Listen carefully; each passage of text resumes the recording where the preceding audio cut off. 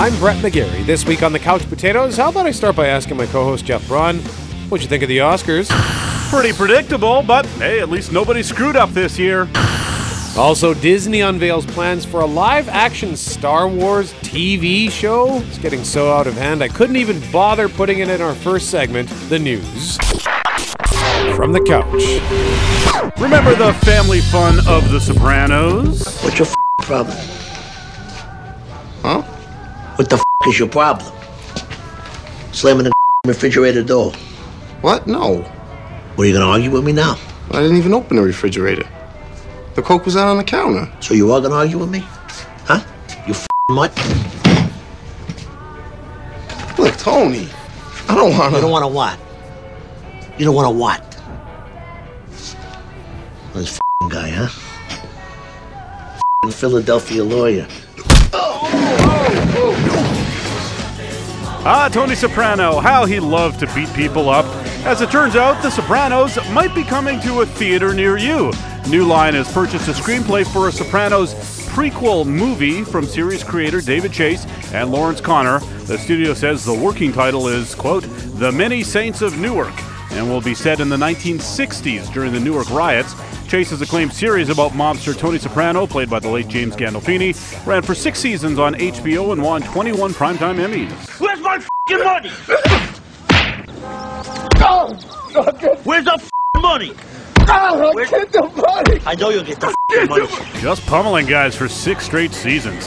Gandolfini obviously won't be in it because he's dead.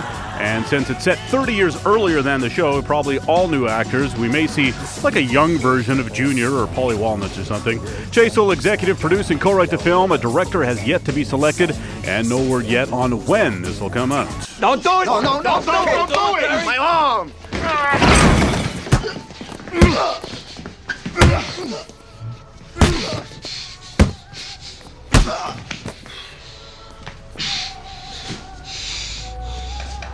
What's that, huh? You got anything else to say? Are you the autistic one? No. That's me, Dr. Sean Murphy. The Good Doctor, one of the most popular shows on TV, has been renewed for a second season by ABC. Watch out! Somebody call 911! You saved his life. He saved his life. He has autism, a mental condition characterized by difficulty in communicating, using language and abstract concepts. Does it sound like I'm describing a surgeon? The Good Doctor. The smash hit show, which is ABC's most watched freshman series in 13 years after Grey's Anatomy, is this year's This Is Us. It's the biggest new drama of the season. At one point, it was the most watched show on TV, but it's leveled off to be the second biggest new show of the year, behind Young Sheldon. The second biggest show on ABC as well, behind Grey's Anatomy. A 10-year-old male with a penetrating... Why is your hand inside? Because he was bleeding. Get out of it. You look 12. Can you find a grown-up? Don't let move go. your hand. What's your name? Herrera. Andy Herrera. If she moves her hand even just a little bit, he's dead. I'm one fingertip away from this kid dying. Don't. Oh my God. I'm not killing a kid today. You run into fires. You can do this. What if I miss? A Grey's Anatomy event. That was last week's episode of Grey's Anatomy, by the way. It actually sounds pretty exciting. And Did the kid die? I don't know, but I kind of sort of feel like I should watch it. Oh, and I think that episode also served as the spin-off for their sexy firefighter show. Oh, yeah. Good Doctor. This is a show that I feel like I should have watched. I'm a huge fan of the main actor, Freddie Highmore, from his work as Norman Bates in A&E's Bates Motel. I made all this up. I made you up. Stop it, mother! Stop it! Here's another impressive number. The Good Doctor is delivering triple-digit year-over-year time period increases to Monday's 10 o'clock hour for ABC by 172%. That is the strongest improvement for any hour on network TV this season. Once again, The Good Doctor airs Monday nights on ABC. You thought that this board wouldn't have any doubts about hiring a surgeon diagnosed with autism. Justify your decision. He sees things and analyzes things in ways that we can't understand. You're obviously very smart. You don't belong here. I can accept that he will have insights that none of the rest of us will have. Can you accept that he will make mistakes none of the rest of us will make?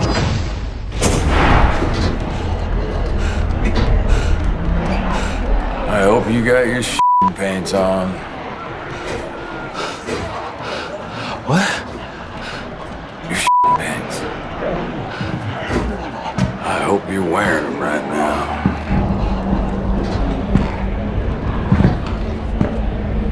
Because you are about to shit your pants. Executives at AMC are hopefully wearing their pants because it's been a rough go for Season 8 of their biggest show, The Walking Dead. This week's ratings demonstrate the series about zombies is really starting to decompose. No matter what comes next, we've won. We've already won! No, Rick. I said the series is decomposing. That's a bad thing. Your ratings used to be good. Now they're not. Enough! Rick, it ain't like it was before! Once upon a time, it was a regular thing for me to talk about on the Couch Potatoes how good The Walking Dead would do in the ratings. 10 million viewers, 15 million viewers, pretty good. This past Sunday's, 6.8 million. What's next? The group is split. We got a plan for this. People are gonna start panicking. It's a waste of time, all this hoping and praying. 6.8 million is the show's smallest audience since 2012, and it had its worst showing among the 1849 demo since 2010. It's not gonna end here like this. We can't give up.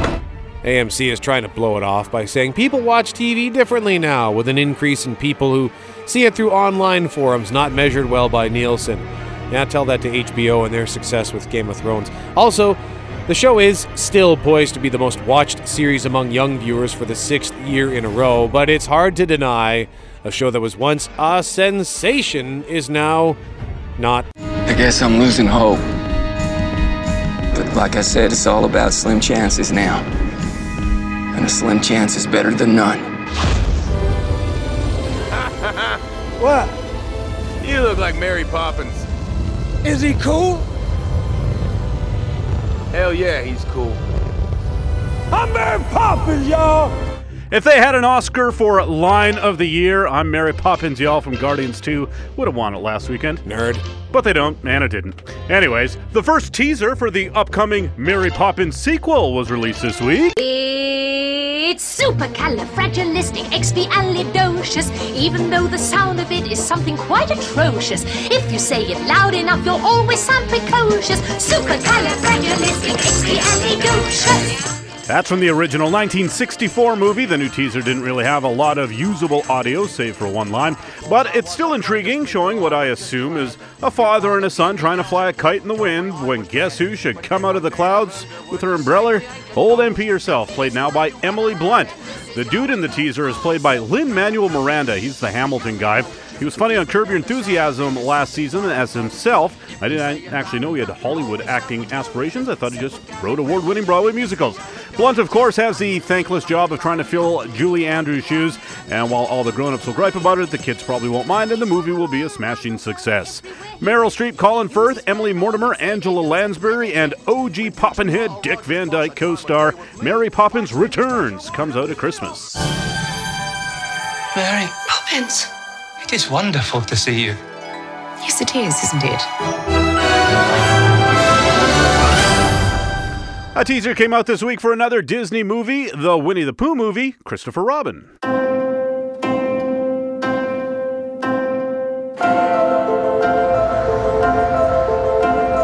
We've called an emergency meeting this weekend. I promised my wife and daughter I'd take them away this weekend, sir. We need to cut 20%.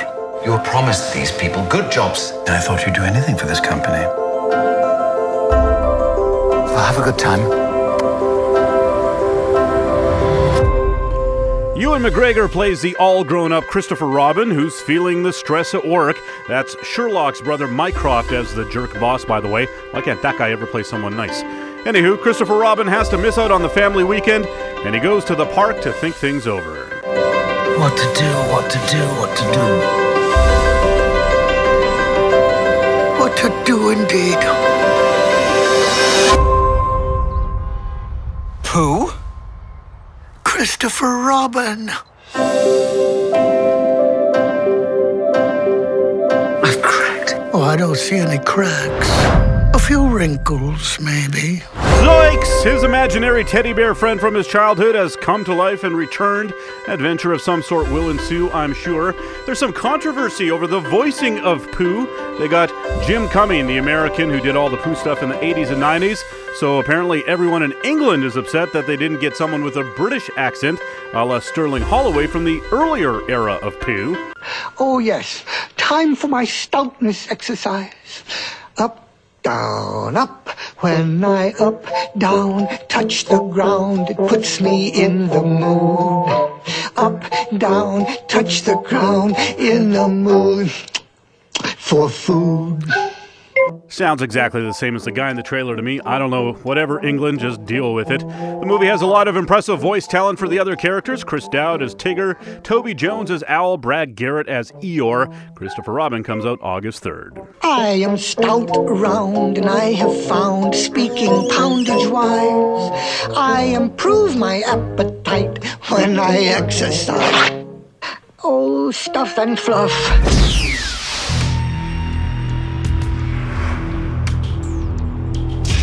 People once believed that when someone dies, a crow carries their soul to the land of the dead. But sometimes, just sometimes, the crow can bring that soul back to put the wrong things right. That is a clip from the 1994 film The Crow, starring the late Brandon Lee, who famously died while shooting that film. Sony is doing a remake, and that remake now has a release date. October 11th, 2019, and it stars Jason Momoa, a.k.a. Khal Drogo from Game of Thrones. Or perhaps you know him as Aquaman from Justice League and the forthcoming film, Aquaman. Oof. You're gorgeous and fierce and strong and I know we went to war with the Amazons, but that was before my time. And you know what? I don't want to die.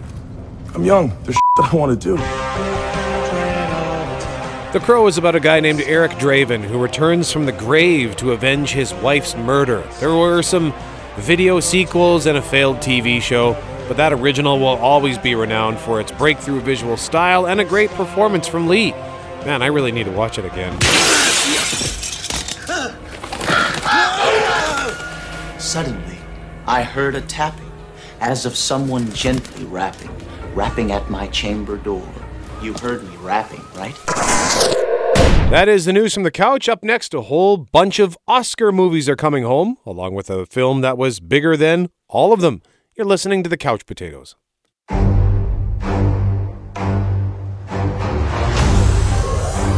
the past die.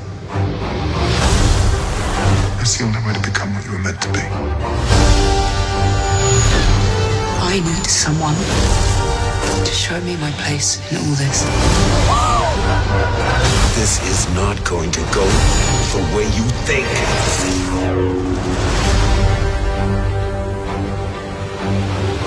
Brett McGarry, Jeff Braun, we are the Couch Potatoes, having a look at what is coming to home video this upcoming Tuesday, March 13th. Jeff, what was that? That sounded a lot like Star Wars The Last Jedi. Yep, big movie. I saw it 3 times in theaters. Really? Yeah. And which time was your favorite?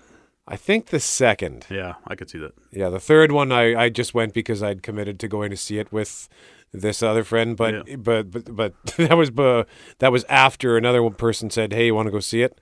Like today. Yeah. I'm like, all right, fine. Well, and because the first time when you anticipate a movie that much, the first time you watch it, you're not really paying enough attention. You know what I mean? Like you're sort of out of it because you're just like, it's happening. Oh, I should be paying attention. Yeah. And then the second time you can actually like relax and appreciate it, and you don't have to worry about it missing some of the plot or whatever because you already know what's going to happen. Yeah, yeah, and I think the first time too, I really enjoyed it the first time, but there were I had some things I needed to think about, and then I started to read the negative reviews and read the negative comments, and then I started to believe them, and then I needed to see it again for myself and decide, you know what, I like this movie, I have some problems with it, but I enjoy it. That's coming to digital HD platforms on Tuesday. What else have we got? The Disaster Artist, starring James Franco and Dave Franco. That's the movie about the making of the movie called The Room, starring Tommy Wiseau, one of the famous bad movies of all time. So this making of movie, The Disaster Artist, it's really funny. James Franco does a terrific impression of this Tommy Wiseau. And of course, your mileage on this will vary now, depending on your thoughts about James Franco in the wake of the last few months. So who knows? That's on digital HD. It's also hard copy, Blu-ray, and DVD. Also, both Fear the Walking Dead Season 3. Is that show still worth its salt? Season 3, I actually really enjoyed the first half of Season 3, so I'm a little stumped as to why I have not watched the second half, which has been sitting on my PVR for months. And the next season 4, begins in April, so I really gotta get catching up to do. Yeah. So that's your digital HD on Blu-ray and DVD on Tuesday. The Academy Award-winning movie The Shape of Water comes out in hard copy. Justice League comes out, and important to note, there's been people like, is there a director's cut of this? Blah, blah, blah, because some of the other Zack Snyder superhero movies have had other cuts, most famously the Batman versus Superman, where the director's cut was actually better. But this Justice League, it's just the one cut for now. If there's a different cut coming, it'll be at a different time, not right now. Okay. Also, hard copies of Oscar winners and nominees, Call Me By Your Name, I, Tonya, Ferdinand, and the first season of The Handmaid's Tale, starring Elizabeth Moss, a TV show we both really enjoy. Oh, I might actually have to go out and pick that one I'm up. nervous about season 2. Up next, that starts in April, by the way, for those who are anticipating it. Up next on the Couch Potatoes, the Oscars. Did it live up to the hype? Can it possibly live up to the hype after last year's chaos? You're listening to the Couch Potatoes. Welcome back to the Couch Potatoes. I'm Jeff, he's Brett, and it's time to talk Oscars. And the Oscar goes to...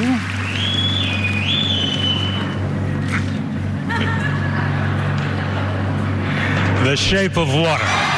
Warren Beatty and Faye Dunaway got it right this time, and The Shape of Water was, by and large, the big winner at the Oscars this year. It won 4 awards: Best Picture, Best Director for Guillermo del Toro, Best Score for Alexandre Desplat, and Best Production Design. That Production Design award, very well earned. It's very impressive when you watch the film, and then when you find out the budget was less than $20 million and it looks like an $80 million on screen, you're even more impressed. I enjoyed The Shape of Water a lot. I have no problem with it winning the big prize. That said, I am bummed that my beloved Lady Bird went home empty-handed. They did a good job of spreading the wealth for the most part, except for my favorite of the bunch there. The Post went over as well. But the other 7 of the 9 Best Picture nominees all won something, including writing awards for Get Out and Call Me By Your Name. Dunkirk won a bunch of technical awards, as expected, while Darkest Hour and 3 Billboards won acting awards, and Phantom Thread, won Best Costume Design. It was all very predictable, to the point that I actually won the office pool, Brett. Attaboy. 20 out of 24 right. Really? Yeah. I would have had 21, but I thought the acting categories would supply at least one upset, so I bet on Laurie Metcalf to beat Allison Janney, and that didn't happen. I got live action short wrong, but I crushed the other shorts, docs, animated, and foreign language categories. I got the cinematography wrong, but I was thrilled to have mistakenly bet on Dunkirk there, because this guy Roger Deakins won. He shot Blade Runner, which I hadn't seen, but I really didn't pick it because he's never won before, and he's had 13 other nominations. I thought he was cursed. He has certainly earned his Oscar. Here are just a few of the other movies that guy has been nominated for and lost. Sicario. Oh, that's a good one for that. Skyfall. Okay. True Grit. Oh. The Assassination of Jesse James by the coward Robert Ford. Great movie. No Country for Old Men. Hang on a second. Yep. You liked that Jesse James movie? Yeah, it's slow, but I liked it. Oh, boy. No Country for Old Men. There's a Best Picture winner right there. Yeah. Fargo, my all-time favorite. And The Shawshank Redemption, everybody else's all-time favorite. It was certainly one of my all-time favorites. So, I mean, that plus like 5 other movies he's been nominated for, he finally wins one. So that was kind of nice to see. And the other one I got wrong was Best Picture. I thought 3 Billboards would win. It was sort of wide open, but I had to pick something, so I went with that, and then Shape of Water won. So you got cinematography wrong and Best Picture wrong, which leaves 2 more, which means you did really well in the part of the sheet that most of us just kind of go, I don't know, I'm just going to guess, because I have never heard of any of these. And supporting actress I got wrong, so everything else I just got it all right.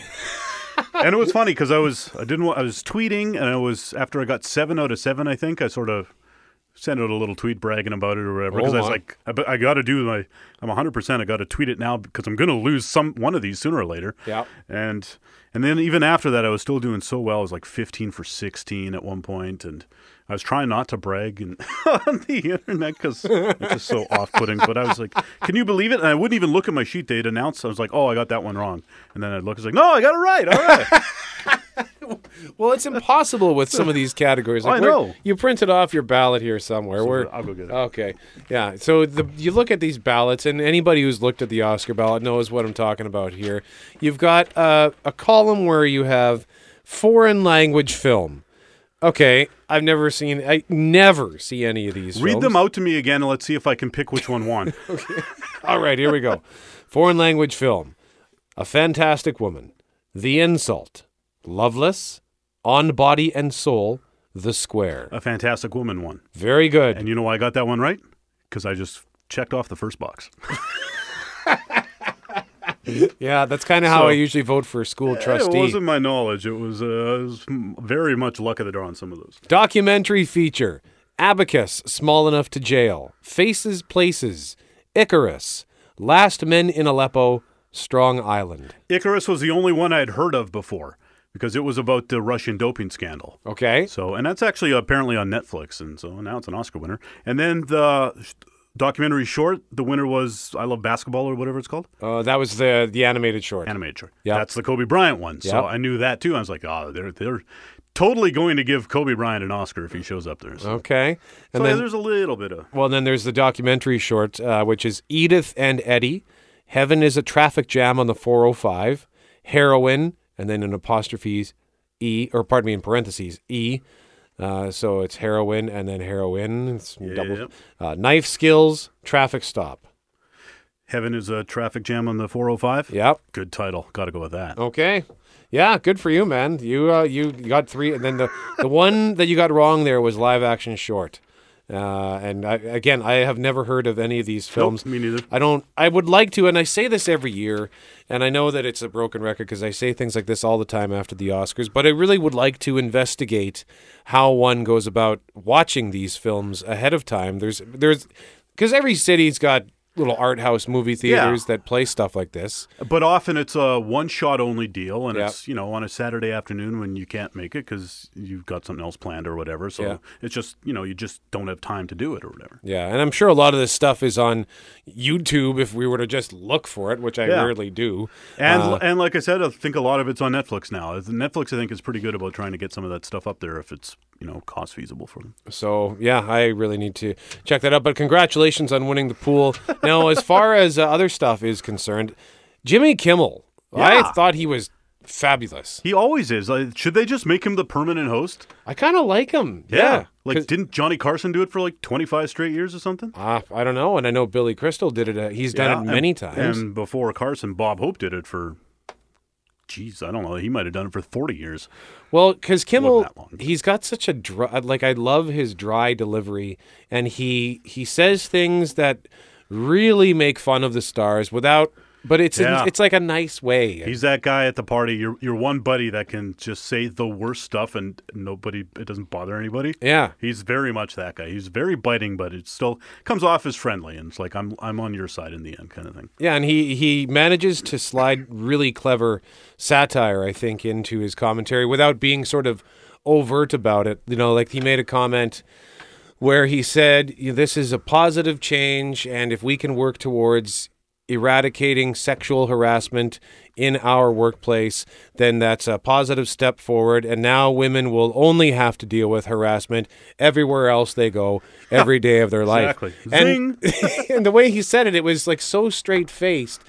But it was an amusing but powerful observation, and he managed to mix that comedy and satire and just sort of straightforward stuff together. This is like heavy. There's, it could have been really heavy, and he mentioned the heavy stuff, but it didn't get too heavy. Yeah. What did you made an observation about the envelopes, which I'm embarrassed. Giant font on the envelopes. They could be like this medium shot from like 20 feet away, and you could read on the envelope. It would say best or visual effects or whatever on it, and like they were not screwing up the envelopes this year. And then the final commercial break before Best Picture, that Best Picture, they literally had it on a pedestal backstage.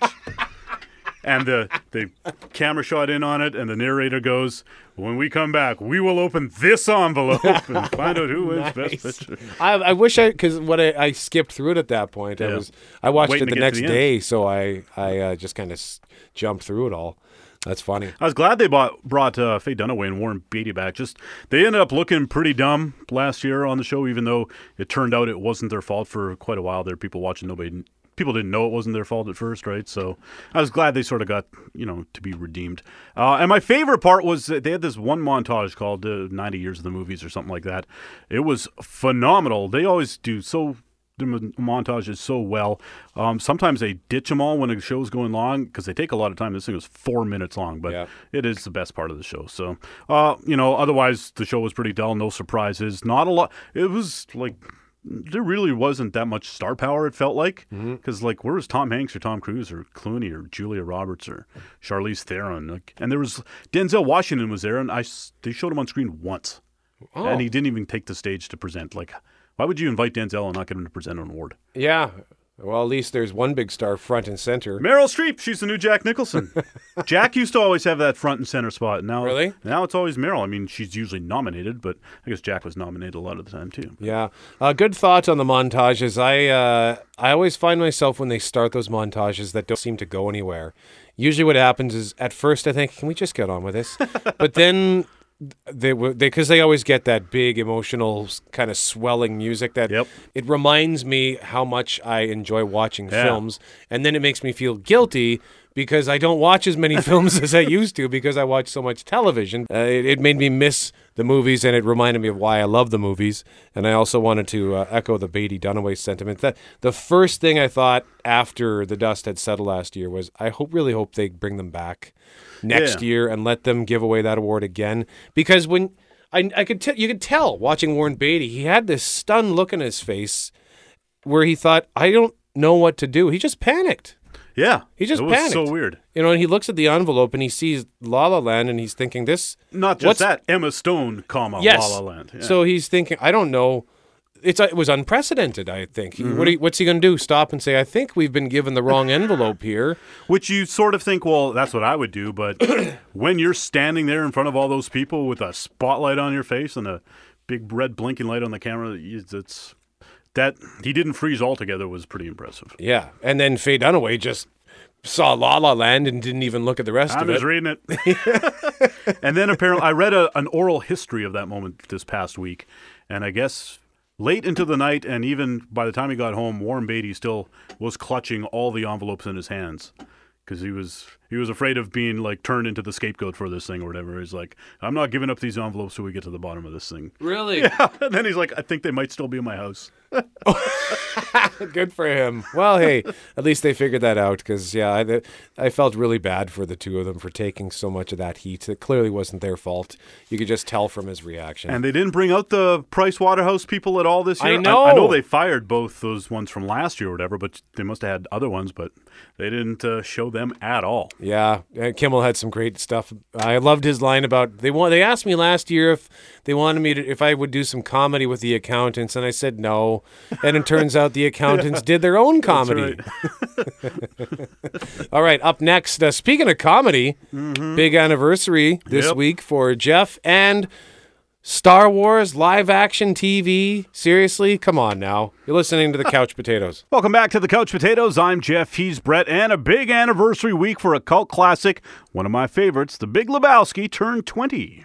We're Walter. Nothing is dude. Come on. You're being very dude. They'll call back. Look, she kidnapped her. You see?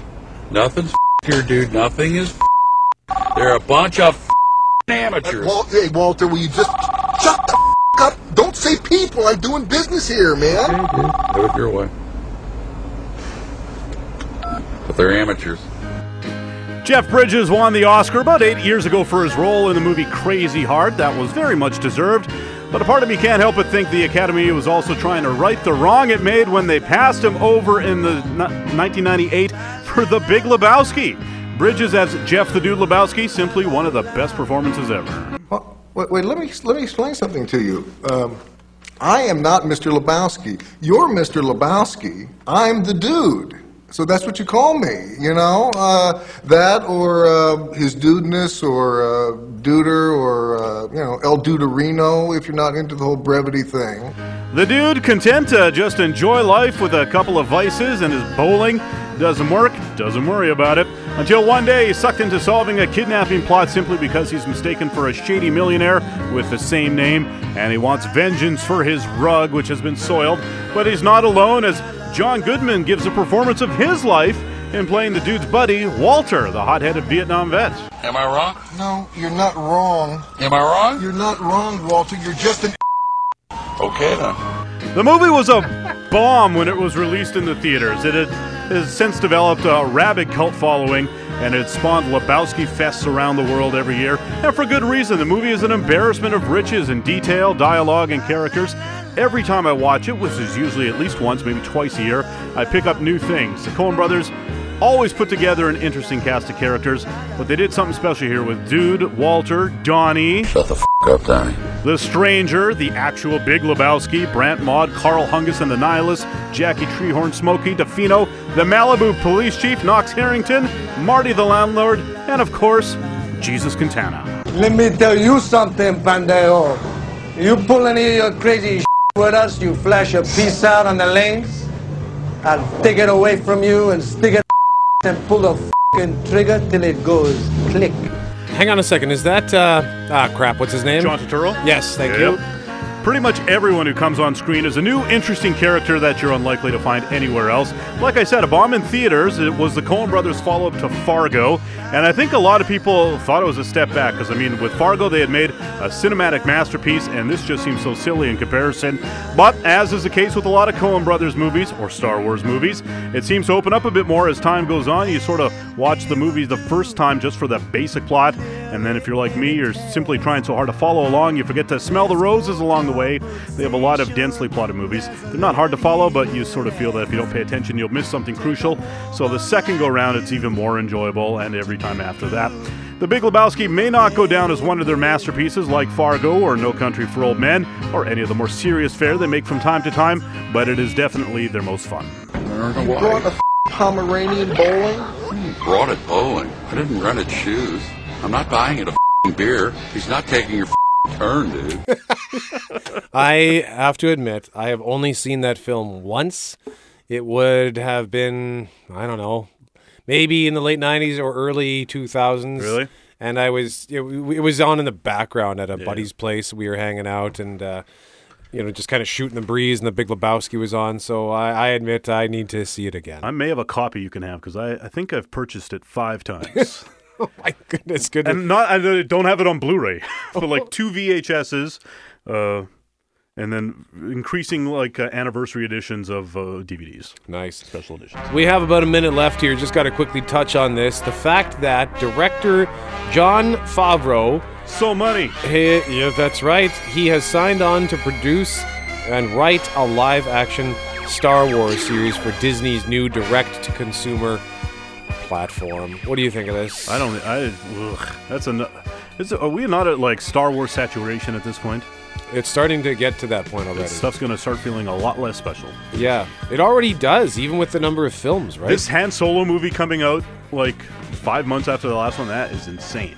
Yeah, I think what they should do with the films is they should stick to that December. Yep. They should claim December, much like Marvel has claimed May, although they've since pushed the Infinity War to late April, trying to capitalize, trying to separate themselves, I think, from Solo. But yeah, put the Star Wars movies in December, make that an annual tradition, and it's a surefire golden. Well, they're going to make loads of money anyway. I think Solo is going to get lost in the shuffle in May. That's all the time we have. I'm Brett. He's Jeff. We are the Couch Potatoes. Download the podcast at Google Play and iTunes, and remember, if it requires getting up off the couch, don't bother.